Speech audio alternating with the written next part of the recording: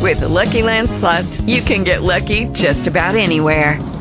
This is your captain speaking. We've got clear runway and the weather's fine, but we're just going to circle up here a while and get lucky. No, nothing like that. It's just these cash prizes add up quick. So I suggest you sit back, keep your tray table upright, and start getting lucky.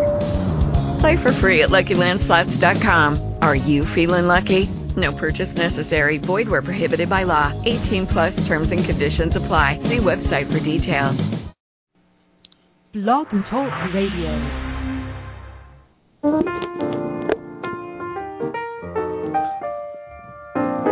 Good evening.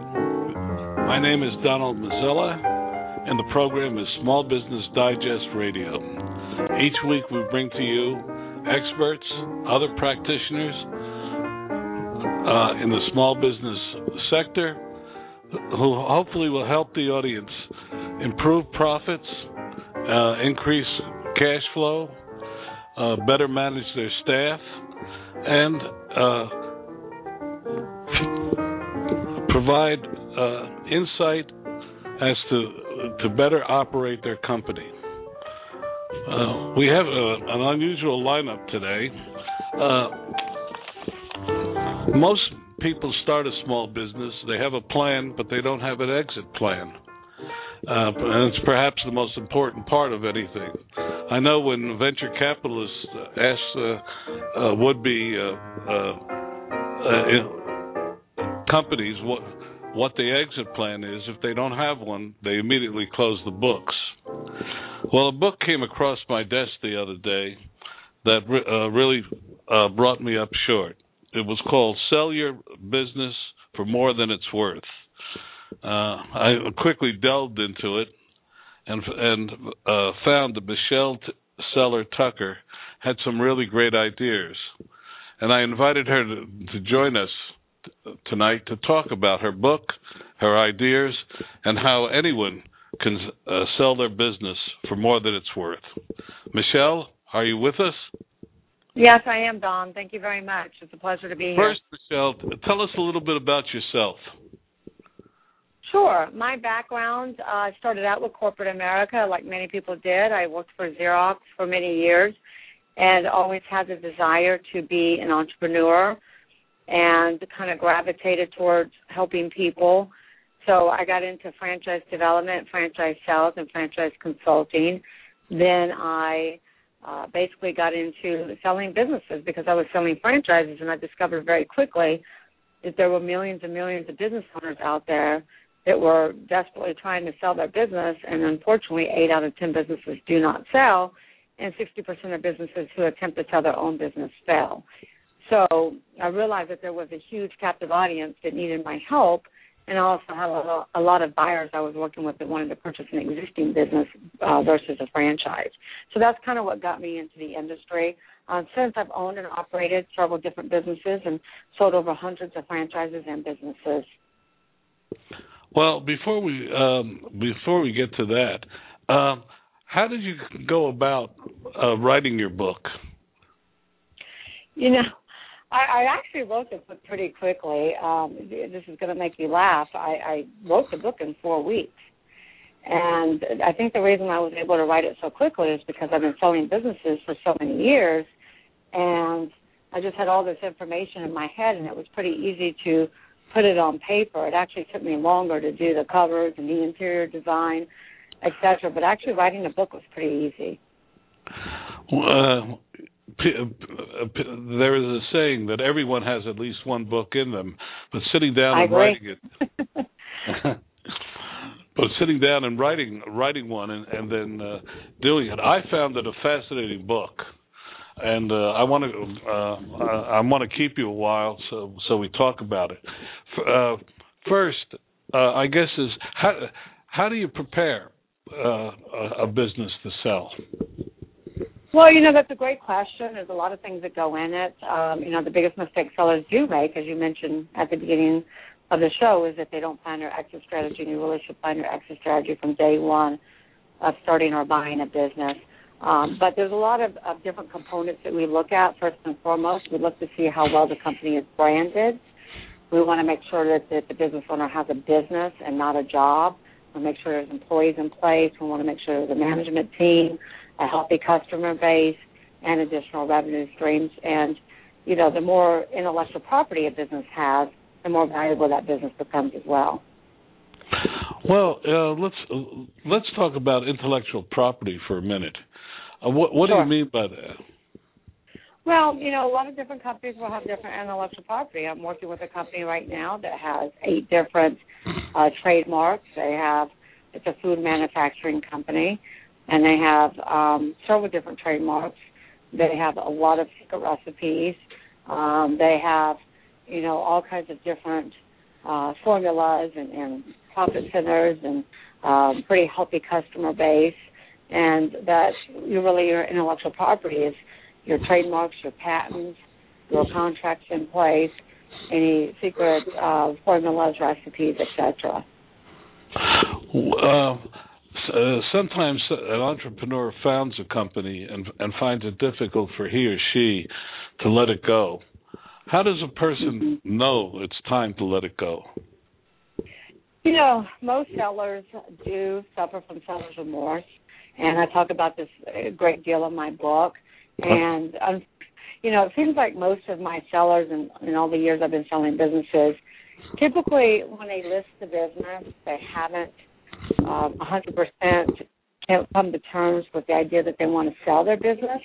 And usually within 3 to 6 months of the listing process, they have an epiphany where they finally decide now this is what they're going to do with the next phase of their life. And the one thing that I do is I sit down with my customers and help them plan the beginning strategy, because before you can exit, you need to know what you're going to do next. So there's an exit strategy and there's a beginning strategy. And that's an interesting point. Do you find that there are a lot of serial entrepreneurs out there? Absolutely. I've got, I've owned 8 different businesses. I have clients that have owned many, many, many different businesses. I'm working with a guy that's owned 15 different restaurants. So absolutely. A lot of my clients want to go on and create their next masterpiece. Well, do you think, do you find that there's an age span, say the 40s or the 50s, when most people start to think about selling their company? Well, yes, and you got to look at all the different reasons people sell. The number one reason people are selling right now is retirement because of the baby boomers. So you have over, 7 million. I think last time I looked at the number, it was over 7 million baby boomers planning their exit strategy, planning to sell their business so they can now enjoy their retirement years. So that's the number one reason that people sell. But, I have people in their 30s and early 40s that are selling because of relocating, burnout. They want to go and create something else. And then I've had some sellers get on their own business that really don't like to be a business for themselves and they want to go back to work for somebody else. So there's all kinds of different reasons why people decide to sell. Well, many businesses really revolve around one individual who's usually the leader. Are they valuable after that leader leaves? Well, absolutely. It depends upon the business. The larger the business, then that business is not as dependent upon the leader. Like we have a $20 million business that we're selling at this right now, and it's owned by 2 individuals, and this business runs without them. I mean, one of the owners takes 3 to 6 months vacation a year. The other owners, they're a little bit more, but this business has 60 employees that pretty much thrive without them being there. So the larger the business, the less dependent it is on the owner. There are some businesses where the business owner did a better job at branding themselves personally and not necessarily branding their business. So therefore, you pull that owner out of the business, then the business could suffer. So in those type of scenarios, we have to structure a deal where we keep the owner on for a period of time. Well, let's talk. 20 million. I don't consider a small business anymore. Let's talk about. Yeah. We define a small business when they refer to it as my company, and a big business when they refer to it as the company. Right. But let's talk about a smaller business, because that's where our audience is. the 10, 15, 50 employee level. Do you what do you see happening there? Well, just so you know, we specialize in selling businesses from $50,000 on up to $1 million. So we deal with we sell a lot of small businesses. Small businesses are the backbone of our economy. I mean, 97.9% of all businesses are small businesses. So what do I see there is as far as what aspect? Well, I read your book and found I learned a great deal from it. That's why I asked you on the program. Let's start. A lot of books come across my desk, but very few of them touch me as much as that one. Wow, thank you very much. I really appreciate that. Well, that means a lot to me because, that's my first book I ever wrote, so that means a lot to me. I really appreciate it. Well, unfortunately, in reading it, I realized we made a lot of mistakes. So now we're going to have to go back and kind of look at the business in a totally different way. Right. Because I'd love nothing better than at this point to find someone to carry it on. Well, I can help you with that. Don. I may take you up on it. One of the questions that arose in my is how do you truly value a company? The discussion comes out, well, I think it's worth $2 million. Someone else thinks it's worth $3 million. Someone else thinks it's worth $300,000. How do you go about valuing a company for sale? Right. That's a great question, and there's a lot of misconceptions out there as far as what a business is worth, and it's not one size fits all. First and foremost, what my company does, which most business brokers do not do, we look at every aspect of the company. When we go and evaluate a company, we look to see what is that company's brand awareness. 95% of businesses are not branded. So we want to know, is that company well branded? Does that company have great name awareness? What is the industry? Because there's a lot of industries that are thriving, and then there's industries that are taking a nosedive. So we want to know, is that still a viable industry, number one. Then we want to look and see how many revenue streams does that business have. If that business only has one profit center, and that profit center falls short for whatever reason, then that business could go under very quickly. We also want to look at the customer base. The golden rule is that 80% of business comes from 20% from your customers. So 80% of the revenue comes from 20% of your customers. So we want to look at that customer base just to make sure it's healthy as well, because I've taken listings where the business had, maybe 100 customers, but the majority of the revenue was coming from maybe the top 5 customers. And if that business loses one or two of those customers, that business could go out of business very quickly. So we want to look at the customer base, we want to look at the profit centers, we want to look at the industry.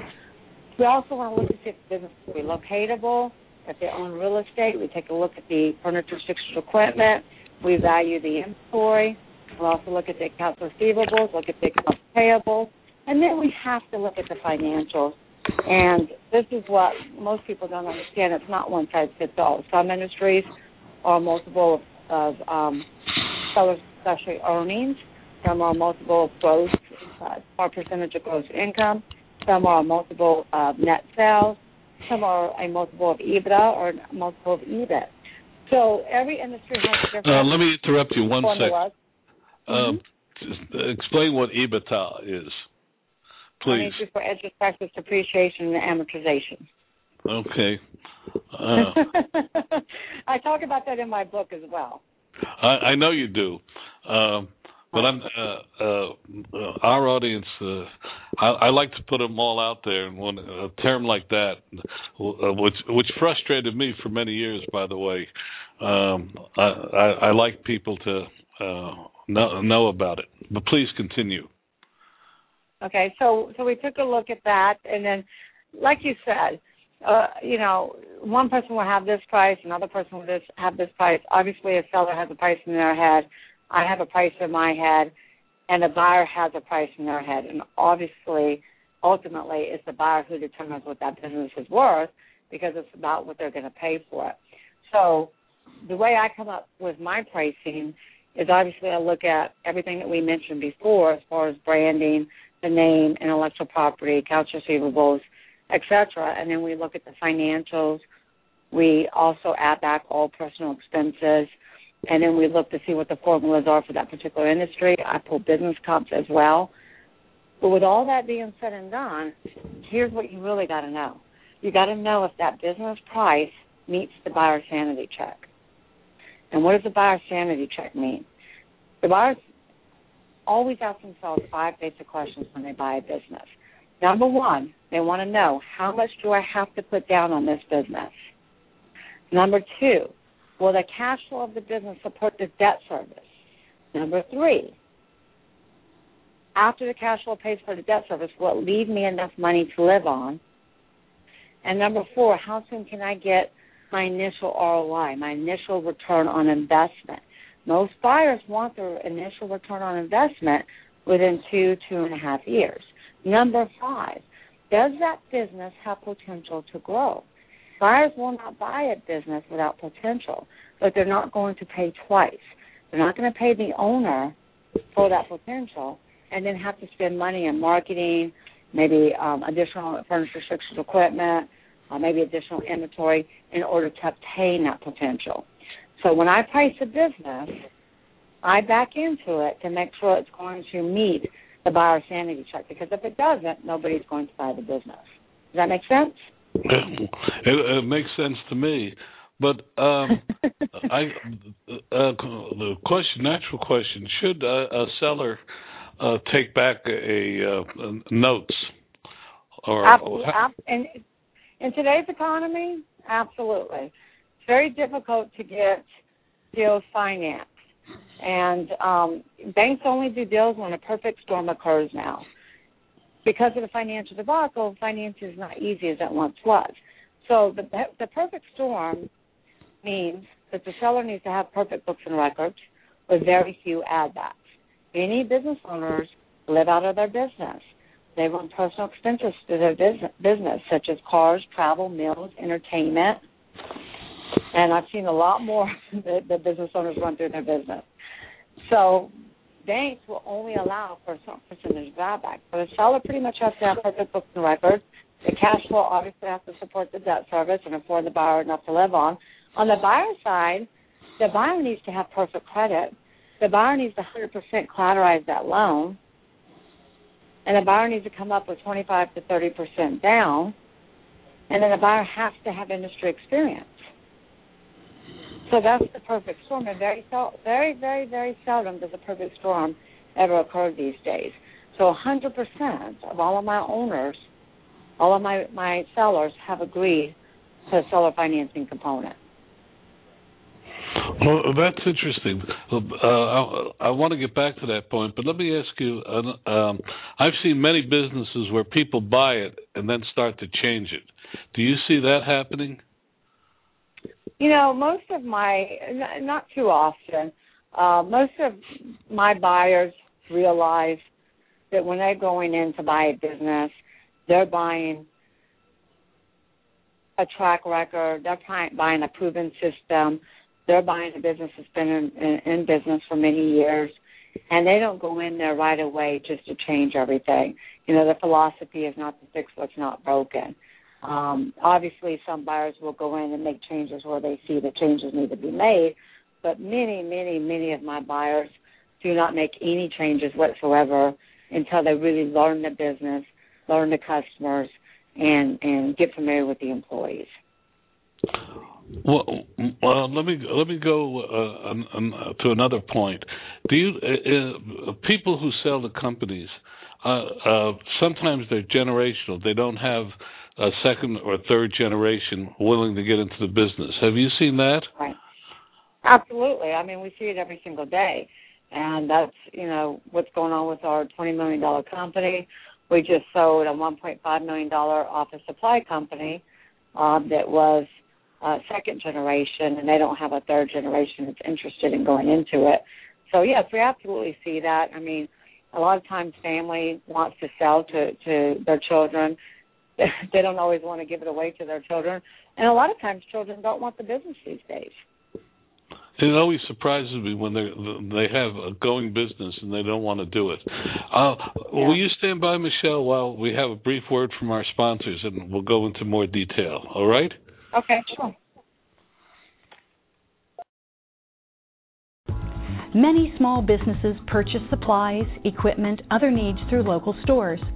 To save money on many of these purchases, consider Deem.com. This purchasing site offers real bargains and large discounts on many key items needed to run your business, and it's free to join and use. That's DEEM.com. Again, DEEM.com for all your small business needs. We're here with Michelle Seiler-Tucker, the author of the book, Sell Your Business for More Than It's Worth.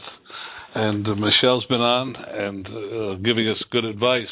But now, what are the key points, Michelle, that a business owner should do to sell his or her business for more than it's worth? Well, first of all, they should hire an expert to sell their business, because most sellers are very familiar with the intimate details and intricate details of running their business, but they're not familiar with all the moving parts and intricate details involved in selling a business. So most sellers have no idea what their business is worth. They have no idea how to obtain buyers. They don't know how to qualify buyers. And 60% of sellers who try to sell the business on their own fail for a multitude of reasons. And typically they fail because the buyer they were working with was never qualified in the first place to buy that business. So if you need heart surgery, you can perform heart surgery on yourself? No. So if you're going to sell your most prized possession, which in most cases is your life's work, why leave that to chance? So the best thing to do is to hire an experienced broker that can help you price the business, package a business, bring in qualified buyers. Well, that's number one. And you give many more in your book. We're not going to give it away, but can you give us a couple of more? Sure. Also, you want to, again, like we've talked about, you want to make sure that you have employees in place. It's very difficult to sell a business where the owner is the business and they don't have any employees, or they only have independent contractors. So you want to make sure you have a business to sell. You want to make sure you have employees in place. You want to make sure, depending upon the size of the business, that you have a management team. And you also want to make sure that your financial house is clean. You know, when I go in and sell businesses, a lot of my business owners, their financials are a mess. And in some cases, it takes me 3 to 6 months to go through their financial records just to be able to discover what that business owner is making. So you want to clean your financial house. You want to get all your ducks in a row, make sure you have your P&Ls, your balance sheets up to date, your tax returns up to date. And if you are running personal expenses through the business, know what those are and be positioned that you can prove those to a buyer. A question comes up. How do you deal with your employees? Do you tell them you're selling the business? I mean, that's always, to me, an interesting question. And if they hear that you're selling the business, they start to worry about their jobs, et cetera. You know, that's a good question, and I will tell you the number one reason sellers hire business brokers is to maintain confidentiality. The number one thing that can ruin a business is breaching confidentiality. Everybody gets spooked, and nobody likes change. And employees are no different. Employees get very nervous when they find out the seller is selling their business, and they think the new owner is going to come in and terminate them. Customers get fearful and think the new owner is not going to provide the same level of service. And the vendors get fearful, too, because they don't know who the new owner could be. And the only person that likes to shout it from the rooftop that you're selling your business are your competitors. So confidentiality is key. And I always suggest, unless it's a multi-million-dollar business with a CFO in place, not to tell your employees. Our larger type businesses will tell maybe 1 to 2 key employees because they need those employees to be involved in the transaction. And typically there's a bonus for them at the end of the transaction as well. But in most cases, you don't want to tell your employees. Well, let me ask you a question. Sure. I am asking you questions all night long, but another one that comes up, I've seen some businesses where the owners have shared in the success in the sell, and I've seen others where they haven't, leaving a kind of a bitter taste behind. What do you recommend in that area? I'm not really sure what you're asking. You've seen some situations where the owners... What I meant is business owner sells the company and gives a bonus to the employees for helping him or her reach that the point where he could sell it at a profit. Right. I've seen some companies, some sellers do it, and some sellers don't. Do you have any opinion on that? Again, I think it just really depends upon the business and how instrumental that particular employee is in making that deal go through. I can give you some different scenarios. I had a distribution company that we were selling, and this was right during Hurricane Katrina, right after Hurricane Katrina in New Orleans. And their right-hand person was very instrumental in helping us with everything we needed to do in order to make the buyer feel comfortable with the transition, because the buyer lives in California and we were relocating the company to Florida.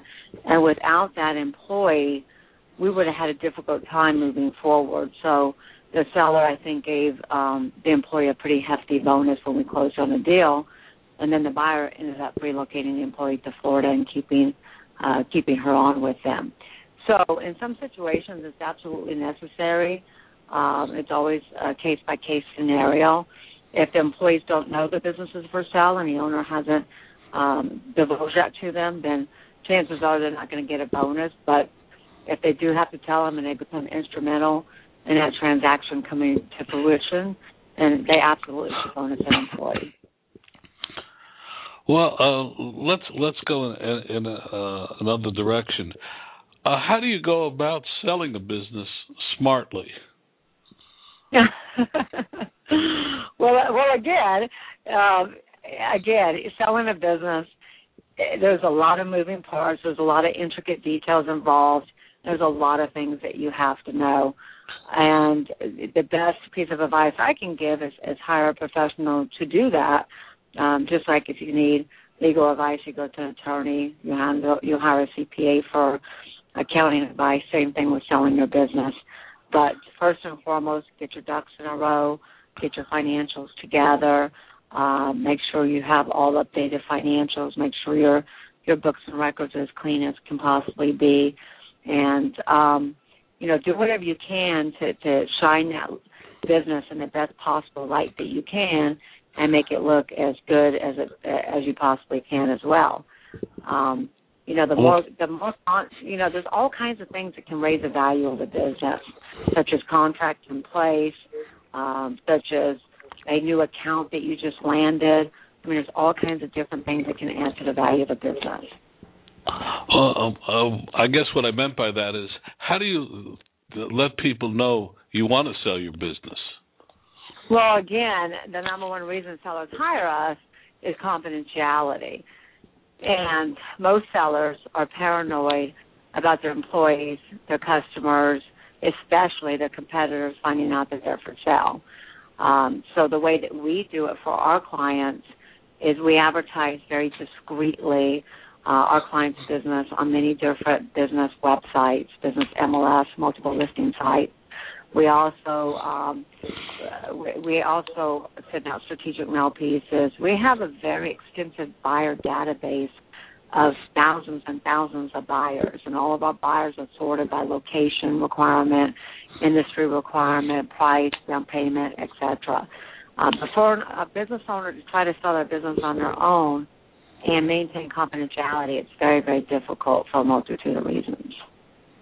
Well, I know that, and I've seen it from other people. Right.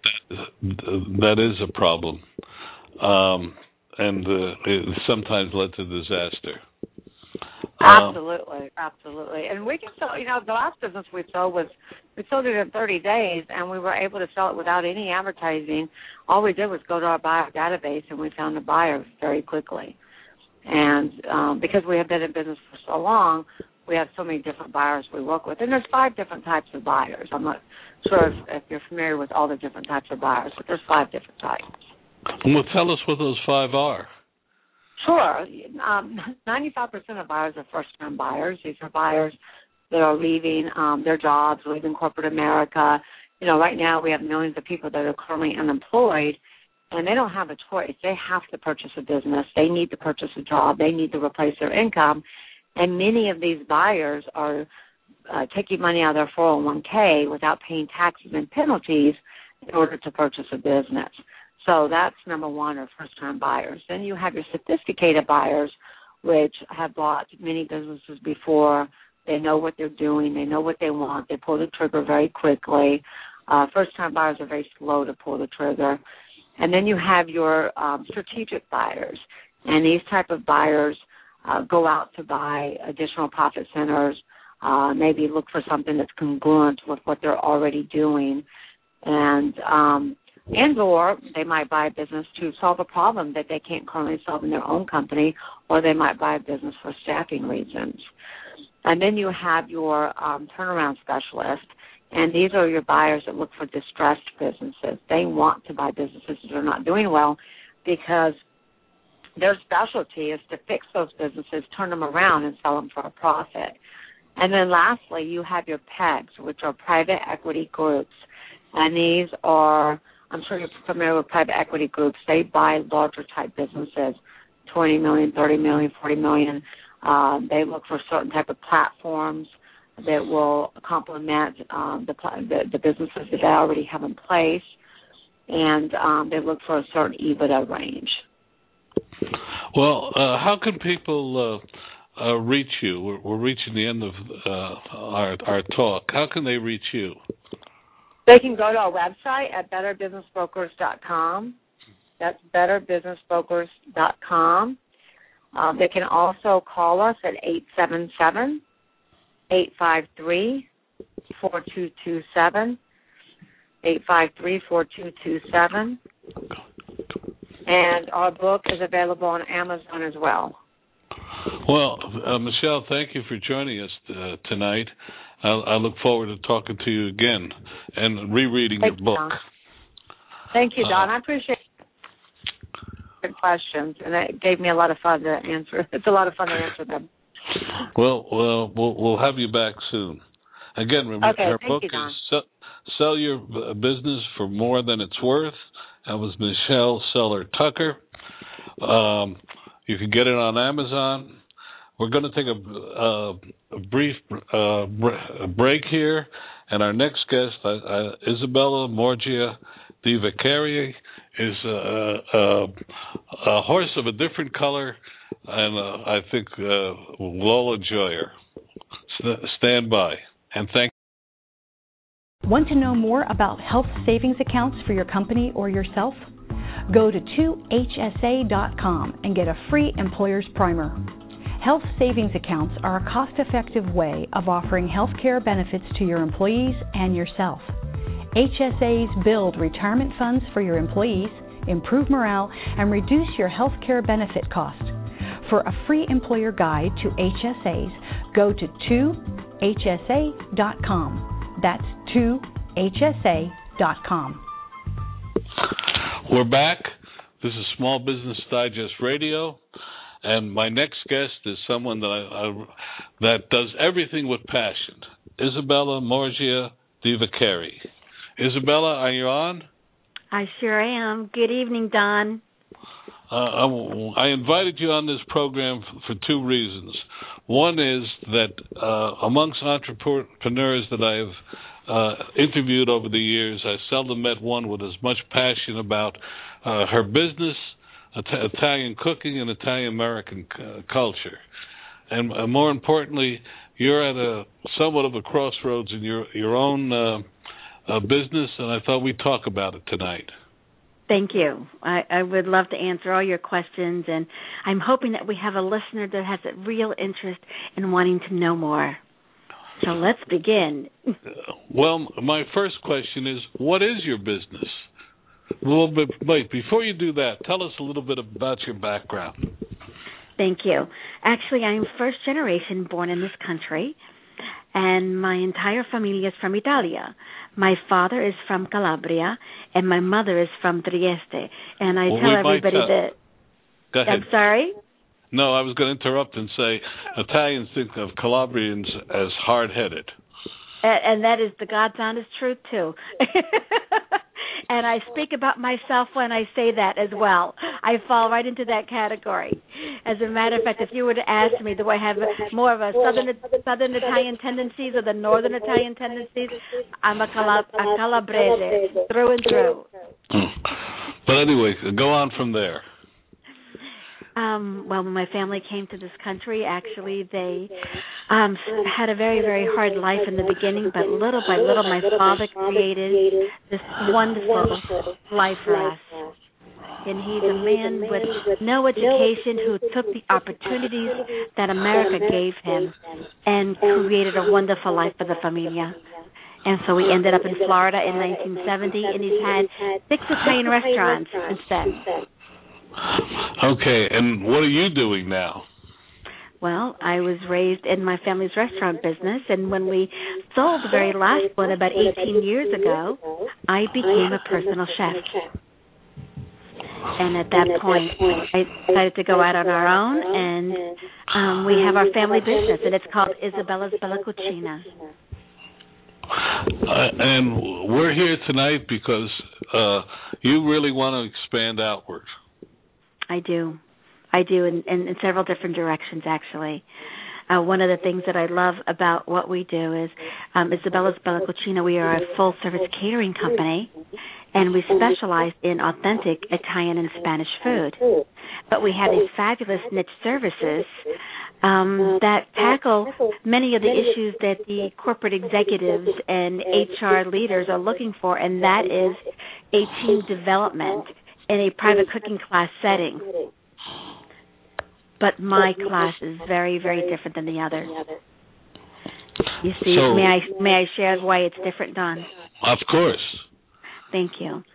The reason that our class is so impactful is because we really focus on taking the employees back to the foundations and the core values of the company.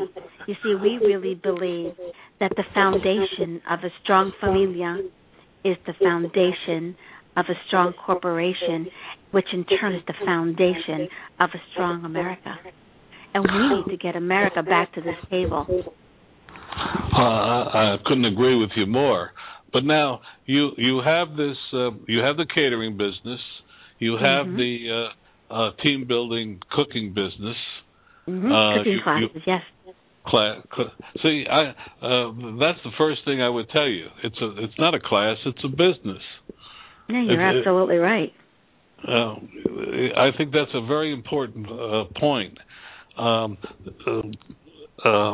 Small businesses, one that are driven like star power like yours, it's very difficult to replicate themselves until they recognize that they have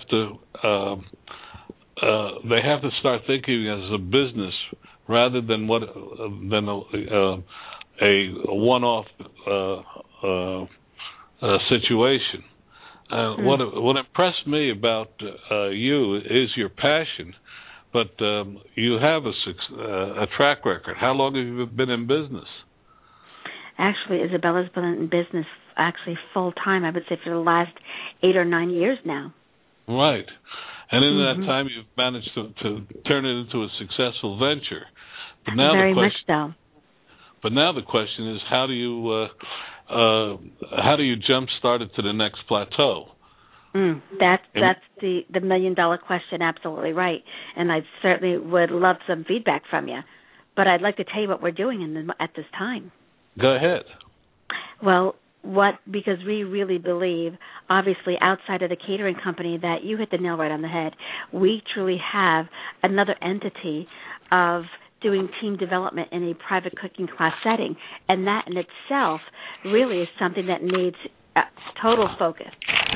So that really is two different businesses under the umbrella of Isabella's Bella Cucina. And you see, we're going to focus on corporate, these, Fortune 500 companies, and being able to talk to the executives and the HR people that desperately are looking for something different to impact their employees differently.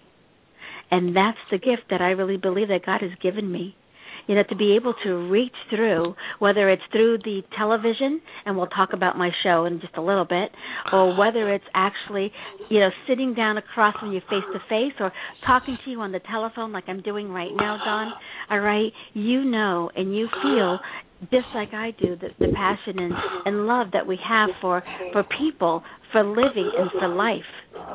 And we actually just use the vehicle of food to deliver this incredible message that they need to hear. Well, most people don't realize how incredibly complex a kitchen is to run. Very much so. And you hit the nail on the head there, because, you see, we teach, though, that the simplicity and the art of cooking truly are the tools for life. And the tools for life are right in your kitchen. And we take that whole thing, we take it apart, and we literally, in this team development, we actually impart a type of vulnerability. It's a time when you actually take these masks off, and this is what I say to all of my clients. In order for us to truly be effective, all right, and to give our clients our very, very best, all right, we need to be authentic and true to who we are, and true with the honesty and the integrity, all right, that we can share with them the best qualities to help us all grow together. But it starts with the person we see in the mirror, Don. Yes, but see, an HR or a corporation isn't interested so much in that as the fact that you could build a team. You can take a group of coworkers and turn them into a cohesive team by teaching them how it works in the kitchen. And go ahead. Go ahead. You can do that, but if they don't get the foundation, if the foundation is not clear to them, all right, and if they don't understand that the core values of what they're going to build those tools with that you're going to learn in the kitchen, you'll just never have the strength of the company that you can have.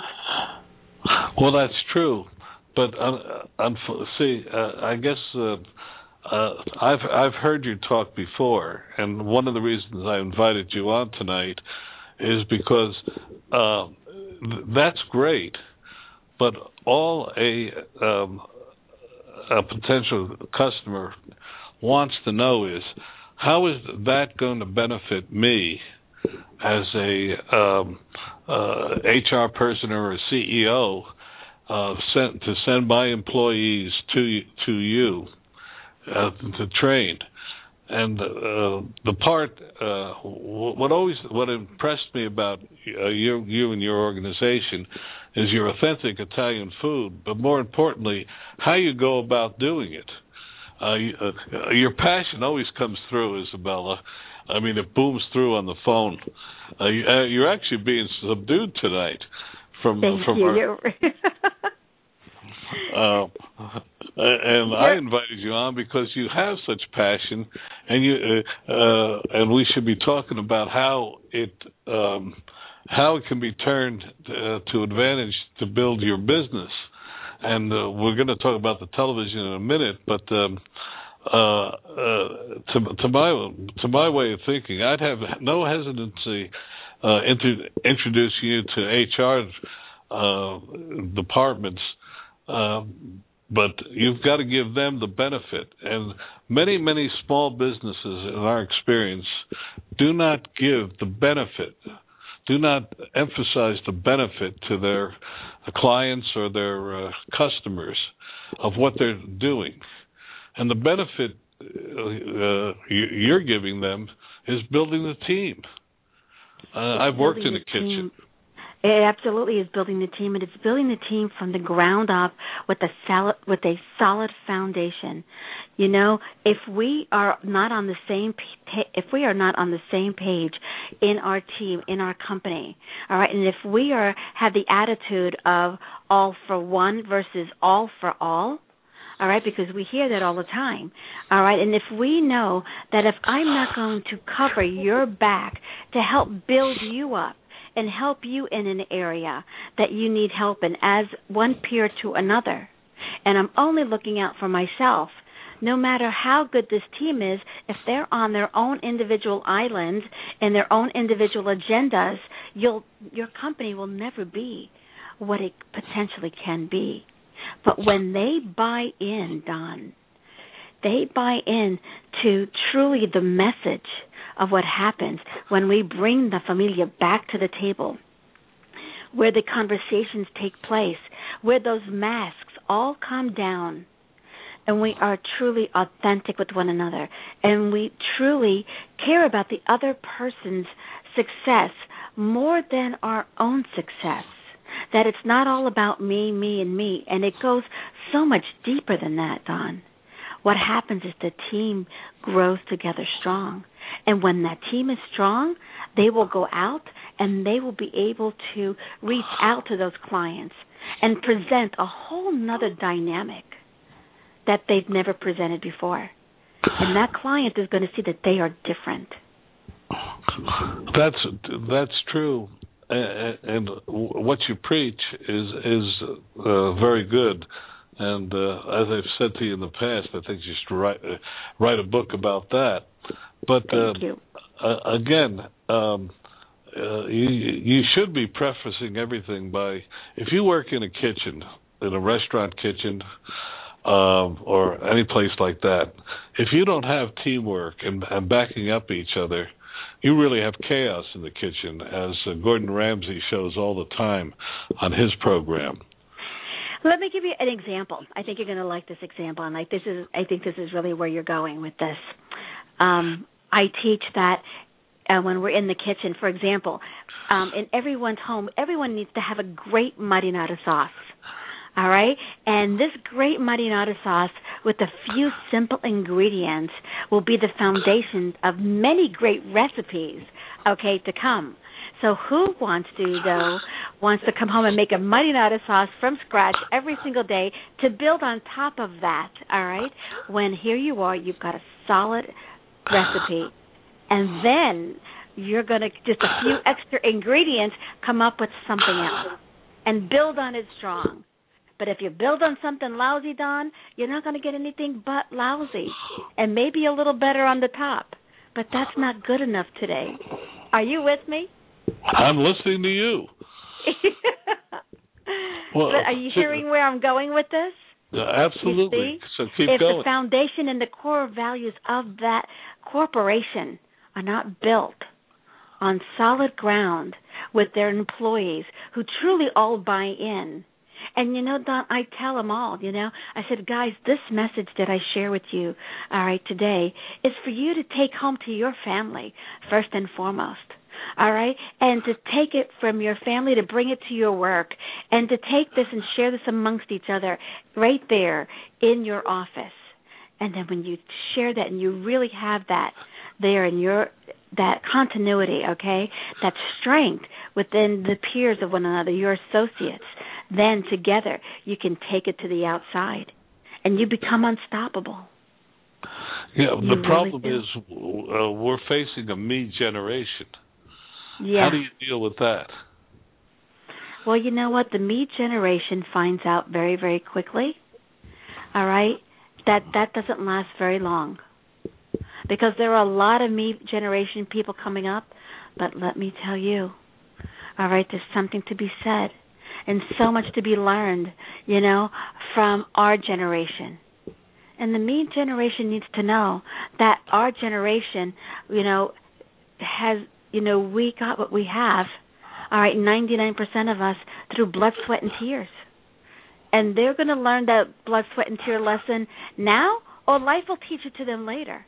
But trust me, they're better off learning it now. You know, my nonna used to say, Don, you know, when they fall, let them fall now while they're young, because it's a lot less painful. Because when they fall at our age, boy, the scars, are they bad? Are they not? Absolutely. But your nonna is your grandmother. Yes, my grandmother, exactly. My might grandmother not who be lived a lot with of us. Italian Americans in the audience. Now, tell us about your television program. Well, or your television idea. Thank you. Well, yes, you had it right. I am on television right now locally in Central Florida. And what I absolutely share with everything I do, and this goes to the entire Isabella's Bella Cucina, the whole company, the foundation, who we are really about bringing the familia back to the table. Because we believe, all right, and I believe the message is so desperately needed, that if we do not hang on to the people that we love, all right, whether they deserve it or not, all right, because they are ours, because they are our children or our parents or our friends and neighbors, because we truly care, we cannot be throwing everybody away, all right, like the society has become a very throwaway society. And you see, but what happens when you pour into somebody, Don? You begin to bless them, and you have conversations, Don. And when you have conversations, you are building a relationship, or perhaps you're coming to the table to rebuild a relationship where healing and forgiveness takes place. And what about this me generation, all right, who needs to truly get back to their roots of where they've come from, all right, and to the foundation in their history and the traditions. And you know what I teach, Don? You know, I say, you may not have grown up with the huggy, touchy-feely familia like I did. All right? But guess what? As an adult, you no longer have to be a victim. As an adult, you have the right to decide who you want to pour your life into. All right? Because when we take interest in others, when we go to somebody's home, or we invite someone to our home for a cup of coffee, a plate of pasta, all right? It doesn't matter what it is. All of a sudden, you show someone that you care about them. And when you show someone that you care, Don, this is where the relationships are built. And before you know it, you have a family. Well, so then let's get back to, since this is a small business program, let's talk about what you think you want to do for the next year. Well, regarding my show, I'm looking for some sponsors that would come and hear our message. Because, our show is not all about the cooking. As a matter of fact, it's not all about the food at all. You see, we just use the vehicle of food to bring people back to the table. But how wonderful would it be to be able to go into people's homes from all walks of life, all right, and talk to them and sit down with them and have them share their traditions. And let me tell you, even having them share their traditions, whether they're from the Asian culture, whether they're from the Hispanic culture, whether they're from African American culture, I mean, I can go on and on. You know what they all have in common? 99% of these people all love Italian food. And I'm going to tell you that Italian is for all occasions. But even during those bar mitzvahs, okay, they still want, okay, some of that Italian food there as well. There's something to be said about that. Okay, for the brief time that we have left, but why don't you open a restaurant to push this out? Don, I was raised in the restaurant business my entire life, and it's a very, very hard life, Don. And quite frankly, I like having a life. I have a wonderful husband and beautiful children, and my parents are here, and my brother and my sisters and all. I don't want to be tied to a restaurant 24/7. Okay, so let us, in the minute we have left, summarize. You have you have the passion. You have the idea that you're that by bringing people to the table, you can, and teaching them to cook in the kitchen, you can build a better teamwork. Am I correct? You are indeed. You are indeed. Yes, we have a full-service catering company, Isabella's Bella Cucina. That's one part of our business. The other part is because I'm the official chef for Whirlpool and Genair, I've got these beautiful showrooms. And in these showrooms, I do a lot of my private cooking classes in a form of team development, or we do customer appreciation in those classes. And in those classes, it's all Food Network style. And when I say that, it's not, they don't really come in there to chop onions, Don.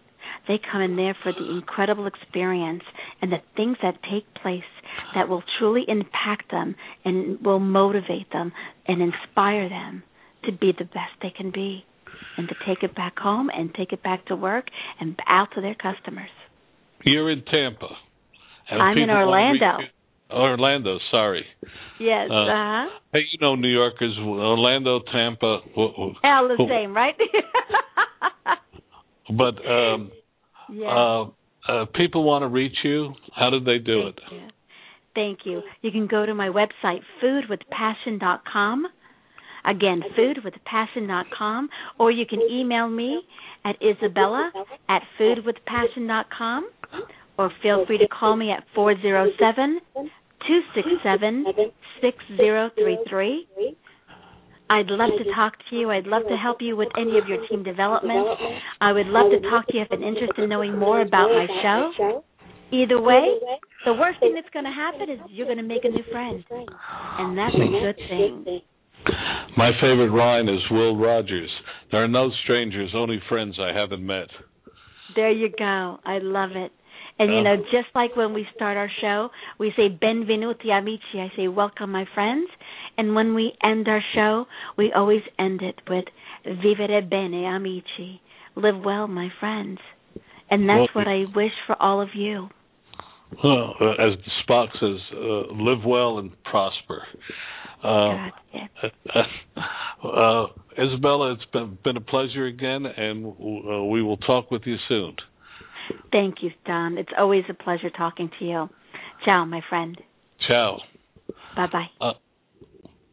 I brought her, Isabella, on the program because I think that small businesses succeed when they have a passion behind it. And the very few people I've met have as much passion as she does.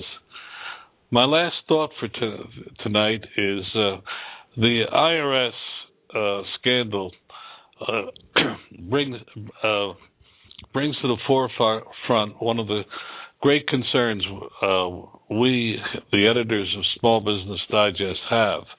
With the oncoming Obamacare in 2014, the IRS is going to be charged with deciding whether a small business has qualified or not qualified under the rules, many of which are still not written. I think this is of great concern and should be a continuing great concern to small business leaders in general. The Chinese have an expression, may you live in interesting times. Well, we are going to face that in the next 5 or 6 months as we decide what as small businesses we will do. Yes, the exemptions are under 50, but there's a very interesting kicker in all this. The IRS has to decide what makes a full-time employee, how many hours. And I think that's going to change. The traditional one is the number of hours are going to be lowered in order to bring more qualified employees. Whatever happens, many employees. Whatever happens, that telling me that 90 seconds are up. So whatever happens, we will have some very difficult times ahead. This is Don Mazzella, and the program is Small Business Digest Radio. Thank you.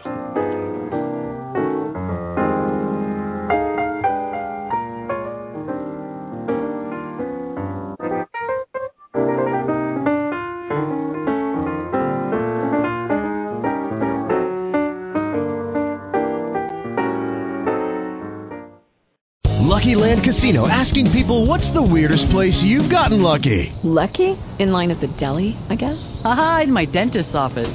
More than once, actually. Do I have to say? Yes, you do. In the car before my kids' PTA meeting. Really? Yes. Excuse me, what's the weirdest place you've gotten lucky? I never win and tell. Well, there you have it. You can get lucky anywhere, playing at LuckyLandSlots.com. Play for free right now. Are you feeling lucky? No purchase necessary. Void where prohibited by law. 18+. Terms and conditions apply. See website for details.